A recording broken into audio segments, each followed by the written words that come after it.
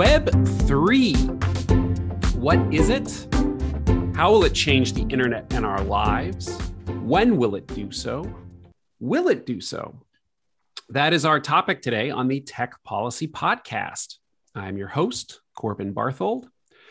I've been known to do fulsome intros on this podcast. I'm not even going to try to do that today. We will have two experts explain everything to me, which I'm very happy about. Hillary Brill is a senior fellow at Georgetown Law's Institute for Technology, Law, and Policy. She's been doing tech policy for more than 25 years, including as the founder and head of HTB Strategies, working there with both Fortune 500 tech companies and public interest tech clients, as well as during stints at PayPal and eBay.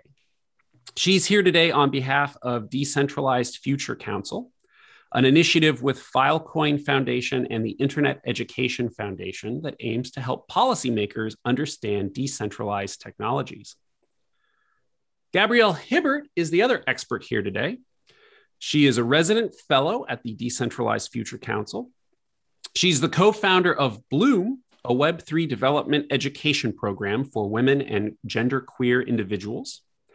Outside of Bloom, she works as a security researcher at Least Authority, a digital security and privacy firm. Gabrielle has over 10 years experience in the research field and is a frequent guest lecturer at the College of William and Mary, Brandeis University, and Spelman College. Hillary and Gabrielle are both enthusiastic about Web3. They're going to help us understand what it is, its promise, its potential future. Welcome to you both. So, as my intro suggested, I think we need to start at the beginning. What is Web3 and what's gotten you interested in it? Yeah, so I actually like to start way before Web3 and really position us at the start of the internet, really. So when we get to Web 1, we have what we call the static web, these read or write only pages. This is the internet that most of our generation is familiar with. There's not a lot of e-commerce pages popping up yet, but by the early 2000s, we get an explosion of activity and we get Web 2, or the social or participatory web. And this is where we have this kind of architecture where it's one-to-many connection-wise. We get a lot of social media platforms, we get a lot of e-commerce.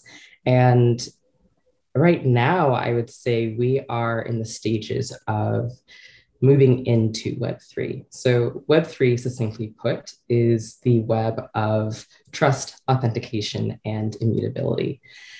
From a more technical perspective, we can kind of think of Web3 as the internet without the centralized authority architecture to it. It is decentralized, and I can get into that if you want a more less technical definition of that. Well, I think it's worth a little bit of going into that because some people, including myself, when I first dive into this and am grappling for something I understand to sort of attach it to, my first understanding was it was kind of a return to Web 1, as you said, and that doesn't really make much sense. It's not the DARPA net with a few email accounts with each other. It's obviously much more than that. And then I saw some people basically saying it's a way to sort of rebrand blockchain so that it's not just people thinking of like crypto bros and Litecoin and finance crazes. And it's talking about the actual applications that a blockchain ledger can be used for to benefit everyone and benefit the internet. And so I can put it to you, is that completely wrong or is that getting somewhere? Yeah, so I can separate those two out in very distinct categories. So when I'm talking to folks who are a little bit more green around the ears as it comes to Web3 and blockchain and crypto, let's kind of break it down a little bit. So when we talk about blockchain, that is basically a version of distributed ledger technology, or DLT. So This is where data is stored and validated across a distributed database. And you can kind of think of blockchain as a foundation for technologies like cryptocurrency. And I would like to make a little note about the clarification between cryptocurrency and cryptography, because we kind of lump them together when we say the word crypto. But from the technical perspective, cryptocurrency is essentially the catch-all term for digital currencies that do not rely on banks for formal verification, where cryptography is really the science of securing communications in the face of adversarial behavior. So you've got all of that very technical language, and they are essentially components of what Web3 can be. Hillary, please. I appreciate the confusion that you might actually feel when you start to learn about what Web3 is. And in fact, that's a reason why, and you had asked, why did I get involved in this issue area? The reason why I started engaging directly with the Digital Future Council is because these terms are confusing. And Gabrielle is a computer scientist. I'm a tech policy expert. I'm not afraid of technology. I love to dig into technology. The more I learn about this area, the more I want to participate in these types of decentralized technologies. But what I find so interesting is that these terms are confusing for now. And I just taught my class last week, and I was talking about the early days of the internet in 1995. And I had a snippet from Katie Couric and Al Roker talking about there's this email. Okay, we're not even talking about the internet. There's this email, and you can send to each other. And they went to their technical correspondent and literally asked a very similar question to what you just asked, which was, tell us about this internet. And I feel that's where we are right now. Tell us about this Web3. Can you explain this Web3? And there isn't an exact term. I think the internet actually is easier to explain than what is Web3, because different people have different ideas when they're talking about it. And the Decentralized Future Council talks about Web3 technologies, these ideas of decentralized technologies that Gabrielle was just mentioning. There's different kinds of technologies. And more importantly, as a future and promise of what these technologies can bring. And I hope we get into that a little bit more. Yeah, absolutely. Well, it's good to know that I've now put on recording something that 20 years from now, if anybody looks back, I will be the guy going, after the break, the internet, what is it? Which I don't know if we're talking about the same one. I do remember one of those morning show ones that pops up every now and then. Well, let me come at it this way. Satoshi Nakamoto, I believe, is the name. He comes up with the basically the software program that becomes blockchain. Is that oversimplifying the myth? Like, is Web3 basically a revolution in software coming up with the concept of a confirmable ledger? Or is that grossly oversimplifying sort of the kernel around which Web3 is building? Yeah, so I like to break it down even further. So I think in popular discourse, we hear Satoshi Nakamoto linked with blockchain, but the history of blockchain definitely precedes Satoshi Nakamoto's 2008 white paper that basically tells a story of how he created Bitcoin. We as computer scientists and technologists, have been working on a distributed ledger database for a long time. Right around 1970 is where we got this idea of blockchain. It wasn't yet blockchain yet, but it was moving into how we now talk about it. And kind of referring back to what I said earlier, cryptocurrencies like Bitcoin, like the one that Satoshi Nakamoto created, uses the infrastructure of blockchain to have a distributed ledger system where you can confirm transactions and verify those actions and have a store of value. Marshall Kosloff, a former guest on the show, was voicing some measured skepticism about Web3 on one of his podcasts, The Realignment, which is a great podcast worth checking out, by the way.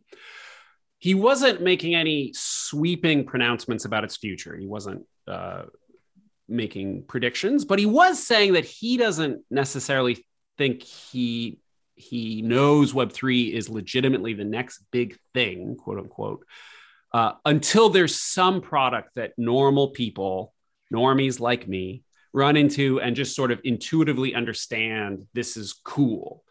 Do you think that's right? And if it is, what is that product? Well, I think that's a potential mischaracterization of what Web3 and the decentralized web is. It is happening right now, and you don't necessarily know it or realize that that is actually Web3. And again, that's one of the driving forces of why we want to have an organization that's going to explain to the average person and to policymakers. Right now, the sands are shifting beneath our feet regarding what we think of the internet. And most of us, we have no idea. So when I say this, some specific examples, blockchain and decentralized technologies are happening. And some would argue that one cool thing is, and you can put your judgment aside, and I know you're excited to talk about this issue, one cool thing arguably could be NFTs. Now, some people might say they are, some people might say they're not. But what I like to focus on are the cool things for public and social good that blockchain technologies, which are one of the decentralized technologies that is part of this Web3, is being used for. And that's being used in a variety of different ways right now.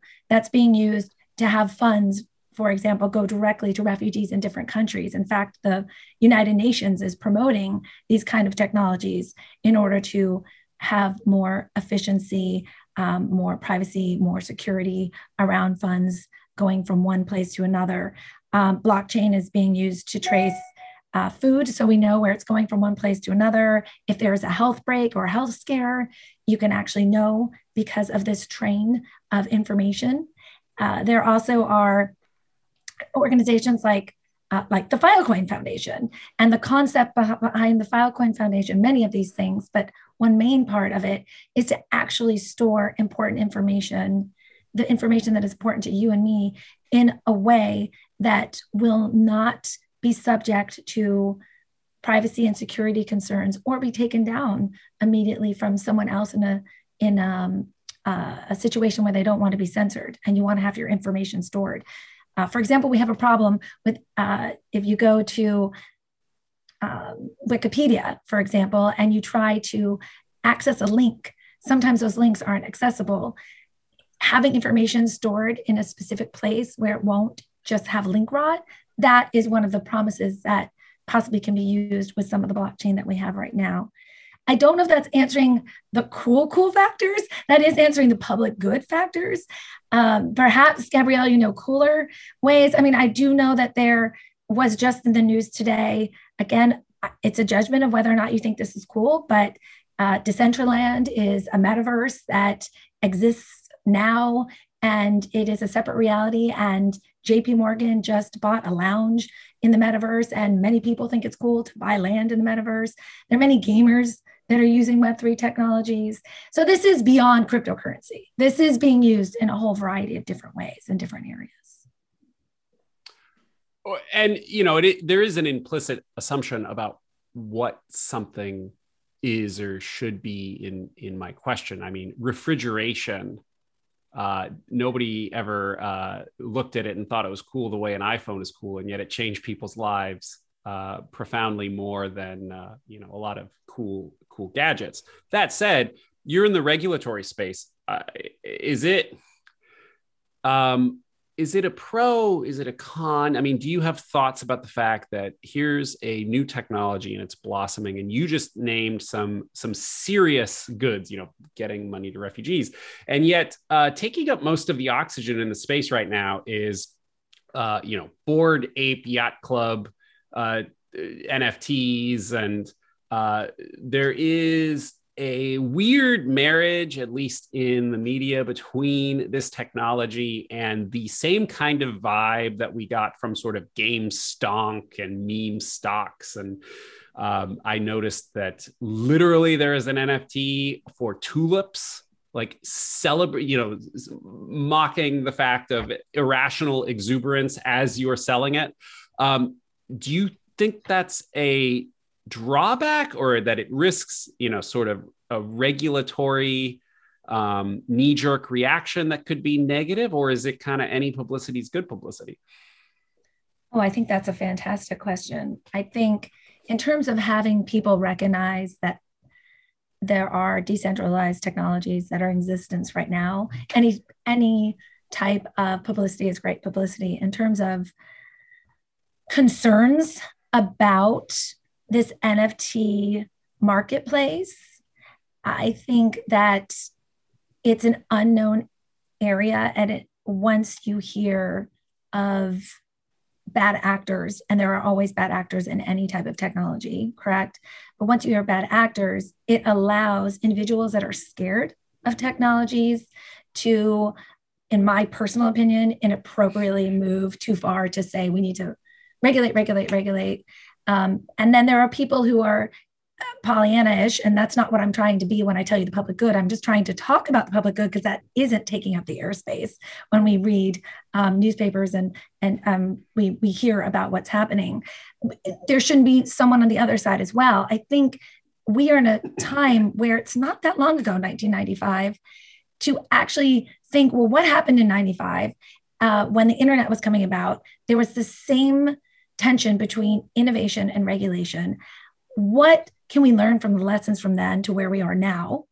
And how do we now look at these new technologies, which frankly, for those of my colleagues in my generation, we love this. This is why we were so excited 25 years ago. It was a new space and a wild, wild west. And there was a need to really dig into where our laws intersect with this technology, where it could be helpful, where it could be harmful, and where we go from here.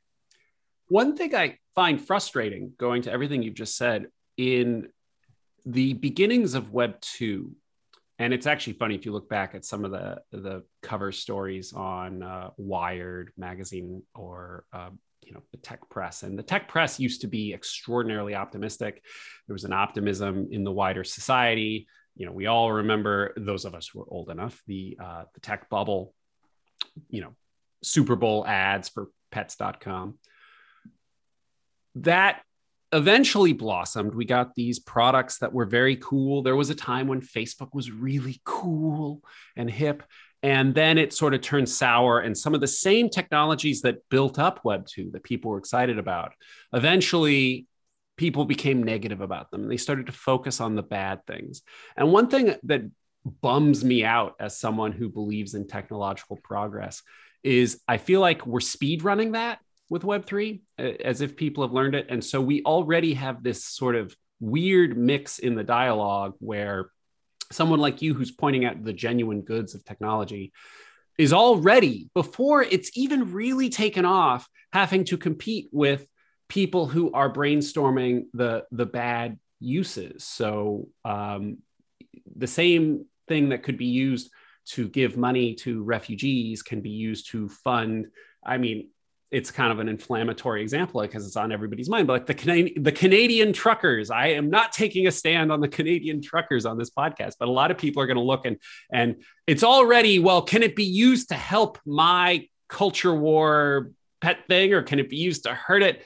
And we see this with content moderation. Well, if Web3 can protect speech, and then people get all mad.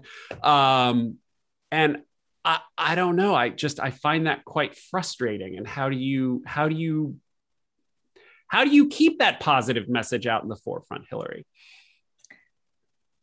That's what I'm trying to do in a conversation like this with you, and frankly through organized efforts. That's why we started the Decentralized Future Council. We're concerned that the knee-jerk reaction to something that people don't know is going to be shut it down or fear or confusion, or frankly, dismissive, because that's happening as well. Oh, this people are saying this Bitcoin thing. They're still saying it's a fad. And then there are other people saying, no, it's going to go, still through the roof. So what is important is to have these real conversations. There are public goods and possible better public interest internet. And I'm quoting that term I don't want to take that term from Danny O'Brien, who I think it was at EFF when he talked about the public interest internet. We have opportunities to make a better internet, right? On the other hand, we have opportunities to make it not as better and make it worse potentially. So we need to have these real conversations with experts, frankly, like Gabrielle, in the room to explain to people what these technologies are and why they shouldn't be scared of them. And how do we promote these positive values of autonomy, lack of censorship, promoting privacy and security in a positive way? But any technology, Corbin, any technology, remember the internet in the early days, confusion, people said, you can buy and sell whatever you want on the internet anonymously. I mean, that was a trope that everyone said. You can buy and sell everything on the internet anonymously. And Gabrielle, you can go into the details more, but I know I have an IP address. You know where most of what I do on the internet comes from. You're anonymous on the internet. And people are saying you're anonymous on decentralized web, and that's not necessarily true either. So we need to really understand these technologies and these issues before we make sweeping statements, dismissing things or regulating them. Yeah, I think a certain acknowledgement that certain, technologies don't just float down and are pure good or pure bad, but are what we make of them is one aspect of that, which allows me to transition to a question I do have for Gabrielle, getting beyond NFTs, non-fungible tokens. Tokens as a concept, it seems to me, has a much wider range or has much more possibility than just the selling of even NFTs, and could be used as basically a system of credentialing across all kinds of showing your educational attainments or your work attainments. Could you tell me about that? Yeah, and I'd also like to kind of add to what Hillary was saying, please. That, as someone who is in the technology space and working with these products day in and day out, is that we are still iterating. We're still in that process of experimentation and research and seeing where we can take Web3, where its limitations and where are its potentialities. So this is a process that I believe that a lot of folks who are not on the technological side of things tend to forget that we're still working on the architecture and the foundations of the products that we see in the media. But to answer your point, when we talk about tokens, you can really distill them to the idea of setting something or storing value within an entity. And whatever that value is really decided at the protocol level. And I know this is very technological speak, but to bring it back to real life, we have the idea of tokenized credentialing already with credit scores. These are verified tokens of how credible we are in our financial markets. So when we talk about tokenizing different aspects of, like you say, education or possibly work achievements, this concept isn't really new. It's more of the idea of converting something that may be arbitrary in terms of social standing into something that is codified and authenticated. It's a topic that fascinates me because I can envision such great ways in which that would be used, and then I can totally catastrophize in my brain too. On the one hand, I think it's fantastic that we might there's a ring of meritocracy to it, in the sense of you did thing X or you didn't, and whether you have the shiny degree from the right school or whatever is beside the point. And yet at the same time, I think of, say, in Europe, they have the right to be forgotten because that's sort of a human value that this permanent record of everything you do gives me this almost sense of paranoia. And so I don't even know if I don't think I have a question coming out of that other than just like it's immense when I look at it. It just seems like a very profound change to almost like the experience of being human. Maybe I'm just ridiculously overstating that.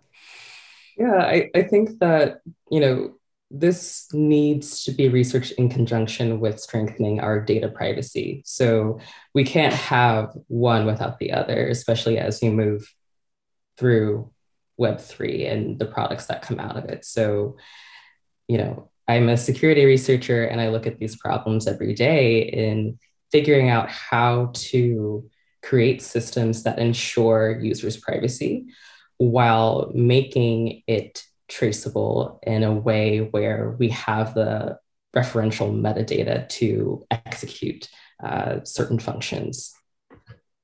Yeah, it does seem like we are problem-solving creatures. And to go back to Hillary's point of what conversations like this looked like surrounding, say, the internet in 1994, there was a time when we would have been sitting here going, pop-up windows on the internet, are they going to destroy the internet? It kind of felt that way circa 1999, or I don't know if I have my dates right, but these things do get worked out.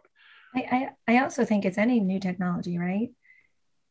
You talk about televisions or computers or what we're doing right now, what people might argue, your children's having devices, or all of us on our iPhones, we have changed the way that we at a basic level communicate than the way we used to 25 years ago before we had phones. And just go look at the 80s movies. It was a lot different the way people communicated compared to what you can see in the movies now and people on their phones. So I think you're correct that this can inherently change how we communicate and interact with each other. And I think it is normal human nature to be concerned about what that means and what that impact is. But we do need to realize that happens.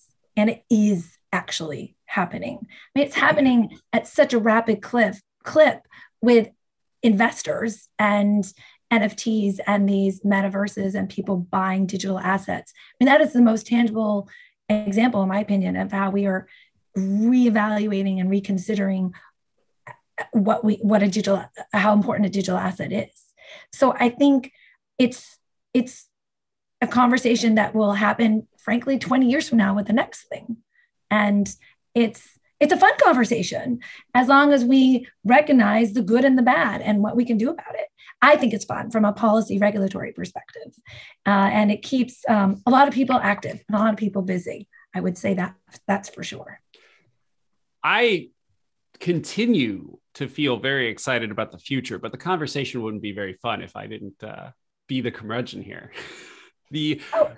Let's shift to the concept of sort of value, and maybe the term sharing economy applies here. One thing that Web3 gets promoted as is flattening the economy of the internet a bit. I mean, the narrative around Web2 is you centralized, and by centralizing, you sort of created these profit centers. The person who is the first, moves fast and breaks things and gets situated right on owning the platform makes all the profit. That's slightly oversimplified, but that's sort of the concept of where did Web 2 go wrong? And everybody's saying, well, Web 3 is great. It's going to be easier for the creators of the world to capture more of the value they create.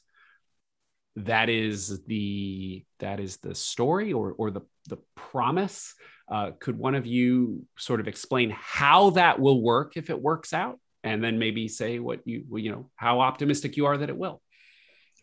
Yeah, so I can provide a little bit more context to why some content creators may be really excited about the potentiality for this in Web3. So, as you said, in Web2, a lot of the kind of intermediary websites and platforms that content creators use, the product is the content creator, or the product is whoever interacts with the posts or uses the platform. That's the commodity. In Web3, what folks are looking forward to is the aspect of exchanging goods, services, data peer to peer instead of peer to many. And what that could look like will definitely vary, but I have seen some very interesting projects come out of my student courses where, speaking to that content moderation piece for creators who may be being limited by a website from what they make, they could look to using the decentralized architecture of Web3 to exchange their goods and services to whoever they like without that moderation aspect. And while we're going through promising aspects of Web3, how about smart contracts? I, as a lawyer, feel like that would be a immensely promising technology. Basically, there's a phrase, ownership is 90% of the law or whatever. If you've set up the smart contract such that the property changes hands on the happening of an automatically pre-agreed to event, I mean, if that works as promised, that could save just untold riches in attorney billable hours. The big question is that realistic? Hillary, do you have thoughts? I think that there are a lot of individuals that are working on trying to find ways to make smart contracts work for them. I think that there are a lot of lawyers that don't want to be written out of contract law. And as a lawyer myself, I can see the promise, but I also see concern. Just like we were just saying, if there isn't a curmudgeon, it's not fun. I can see that there's concern with any kind of automatic contractual situation occurring. You have to still look at legal concepts of intent when you sign the contract. Was it a contract of adhesion? Is a smart contract by its nature adhesion? I mean, there's lots of fun legal questions around a smart contract automatically shifting from one situation to another as soon as a rule is done. On the other hand, there's some pretty simple smart contracts that can occur if you pay something, then you actually get a good. That to me seems less complicated than a contract about evicting you from your apartment. How do you enforce that in a smart contract, right? So I think it depends on what the smart contract is being used for. Well, from contracts to corporations law. And the fact that I can list this many things is itself a sign of Web3's promise, certainly. Decentralized autonomous organizations. And this goes back to our topic earlier of how much does hype help? How much does hype sort of flood the zone with junk food material, shall we say? But I, again, as a normie, when I hear DAO, what I think of right now is trying to purchase a copy of the Constitution. Which was a thing for any listeners who don't know. It's perhaps the most high-profile use of a DAO to this point. That is kind of just pooling money and establishing ownership in the event of success. But it does seem like a decentralized autonomous organization could, in theory, do great things. I mean, how much potential is there for a DAO to become a legitimate corporate form? Yeah, I mean, I can speak to more of the governance aspect of a DAO. So what I find really interesting about DAOs is that they have off-chain and on-chain governance. So the off-chain aspect is where humans are working to reach consensus. They are working together to figure out, what will they do in this organization, how they will do it. So in conjunction with the on-chain governance or the consensus mechanism at the protocol level, you have this really interesting and nice mesh between the involvement of humans with this kind of coded logic. So from a developer's perspective, I think that the use of DAOs is a really interesting iteration of humans interacting with computers. Hillary, any thoughts? Yeah, absolutely. Thanks for this question. And I have been digging into these decentralized technologies again as not a computer scientist, but as a technology policy, analyst, and where the intersection of these issues arise. And I found the DAOs quite interesting as well. And when I dug into it a little bit more, I really like to think of it pretty simply. And Gabrielle, you can add if need be, but I really think of them as a community where you have these rules, and the community has to agree on the rules, by the way, ahead of time. The community has to agree on the rules. And then to be part of the community, that's where you need a token. So you need a token to be part of the community. You need to have rules. And then you can get tokens sometimes if you follow the rules or you do something maybe outside of the community. So let's think of what is a DAO, because that helps me to really understand how it's being used and how it could possibly be used in some good ways. And when you think of it that way, I think it makes sense, Gabrielle, your human and computer relationship of creating community rules and how those things work. But only the people in the DAO can make the rules and change them. And that's what's so interesting. When you were saying before about meritocracy, this is a true democracy. Whoever has a certain number of tokens, if it's written in the rules, and it seems that many of them are, you have that many votes in certain environments. So that, again, could be used for good or could be concerning, because if you control all the votes and you control the community, it's such an interesting community organization. But how is it being used? It's not just being used as a constitution or used to buy the constitution. It definitely can be used and is being used for other purposes to gather money for charities. And only the people who have the tokens get to choose where the funds are going and which charities. So you have certain votes depending on how much you actually donate or what you do to get certain tokens. So there's this investment and reinvestment. There are these social communities. I don't know if you've heard about them. And I think the social communities might bring DAOs to the greater public sooner than later. You talked about the NFTs and the Bored Ape Yacht Club. There is also a DAO and a social community in part of that. If you have if you have NFTs, you can be part of a social network, social perks, social events that only you get if you are part of this community. But there's also a community called Friends with Benefits, and you need a certain number of tokens to be part of that community. And once you're in it, you also get to go to exclusive events. And the tokens for that used to be like a few $100s. Now it's thousands of dollars. So you can see our general human nature of wanting to maybe be part of an exclusive club or community, ending up in these kind of social organizations, perhaps before some of the potential public interest benefits that could come out of them. And I think what's interesting is that I don't know if this is the future of Web3, because we talked about different technologies like this being part of the future. But I do think these kind of innovations, these kind of disruptions to how we do things gets us thinking about, is this a better system? Is it not? Is it a usable system? Are there too many tokens around? If there's so many communities, how many tokens do I need to be involved? How do I keep track of these tokens? Will there be an easier system? Will there be a re-centralization of the tokens? And there's just so many things you can ask that come from all these different types of technologies, but to me, particularly the DAOs. Well, you talked about voting shares. One quick follow-up there. There is a system that we have for that already. You own shares and you vote. Is this a way to make that so that it can be more granular? Because if you're a shareholder in a corporation, there's a meeting once a year and there's initiatives. Does a DAO enable the decision making to be more democratic, sort of on more day-to-day stuff? Is that what I'm hearing?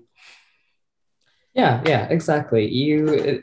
it adds clarity, I would say, to the organization and governance of specific communities instead of kind of this not necessarily behind closed doors operations that we are maybe more familiar with in the Web 2 and outside of the technology world. Well, this is good because I think there's a great dystopian sci-fi movie to be made about some combination of GPT-3. For any listeners not aware, it's a very powerful AI writing program that is as yet not publicly available with a DAO, and we're in the future, and it's something like the Tyrell Corporation in Blade Runner, where the corporation's never had any human input and it like dominates the world or something. Sounds like it'd be a great film, but I'm not worried about it, given your discussion of what DAOs are happening anytime soon. So we can continue to have them be things that promote human flourishing. You mentioned a lot of the social benefits of DAOs, actually returning a little bit to my dystopic science fiction film idea that I'm going to turn to writing as soon as this episode's over. In terms of goal-oriented or like mission-oriented corporations that go out and try to sell a certain product or achieve a certain goal. Maybe you covered it a bit there in your answer, but I'd be curious to hear more about, I mean, do DAOs have potential to actually sort of start as a decentralized institution that then, is selling a product or achieving, goal or providing a service? I mean, I think that all depends. I look at things at a very granular level. I don't really get to that point where I'm in the physical realm necessarily. So it really depends on at the creation stages of that DAO, whether or not that is included in. But I'm sure maybe Hillary has some more examples of what this has looked like. Well, turning it to you, Hillary, I know there have been some sort of early flops in this regard of people sort of trying to set something up where it's a sign on and we'll come up with, a video game, but it's not thought out at all beyond that. Like just, it's a placeholder. And I kind of want this to be something that has potential that actually does work beyond just hucksters, grabbing cash. Well, I'm glad to hear that I'm moving you to a different side of the needle, a little bit away from dystopia and curmudgeon into potential. So that's good. I'm glad we got that. No, I want to invest in the one that takes over the world and get rich. No, fair. And then maybe you'll create the public interest DAOs. Actually, there are service DAO concepts, and people are working on them. And the idea would be to bring, frankly, strangers, but not really, but people that may not necessarily know each other from anywhere, it could be globally, all over the world, to build a social product or a social good or service. And this is how it would potentially work. A client would ask for a service from the DAO. So I could say, I'm looking for some kind of system that can trace donated goods from the US to a recent disaster in another country, let's say. And the people that are the DAO could be a talent pool of computer scientists that can work on that. The DAO could be a talent pool of other types of services that are needed for that. And you get those people into this community by giving them tokens. So we could call it Corbin and Hillary's public interest DAO, and we could get, what would we call that? The CHPD token. But we're going to do this after you write your book. And the idea would be you get these tokens if you're part of the community, and you might get paid through these tokens, or you might get them for the amount of time that you work in the community. So the idea of tokens is, I hate to say it so simply, but to me, I always think of video games. You get a token for doing this, you get a coin that pops up, you can get these tokens. And then once you have them, you're more invested in your community. There are benefits you get from it. You might get, if you have a certain number of tokens, that could be the meritocracy type system where, oh, well, you've done so many public services, we're going to go to you. So there are communities that can be organized in a different way. We just have to think about these things differently, not the way we usually just go through word of mouth or online or through our traditional systems. We have to think about it differently. So this is all sufficiently wide open and certainly new to me. I've been kind of driving the discussion, but I want to give each of you a chance as we sort of start to head toward the close to, say anything else that I've not covered that you'd like about, what you're thinking in this space, or insights that have occurred to you. Just a chance for a round of what have I not gotten out of you so far in the discussion that you'd like to share? As someone who works on regulatory and legislative matters, I think it's worth noting that people are paying attention to decentralized technologies and are trying to have some of these conversations that we think are important. And there are legislative efforts to dig in more about the public good and the public aspects of these types of technologies.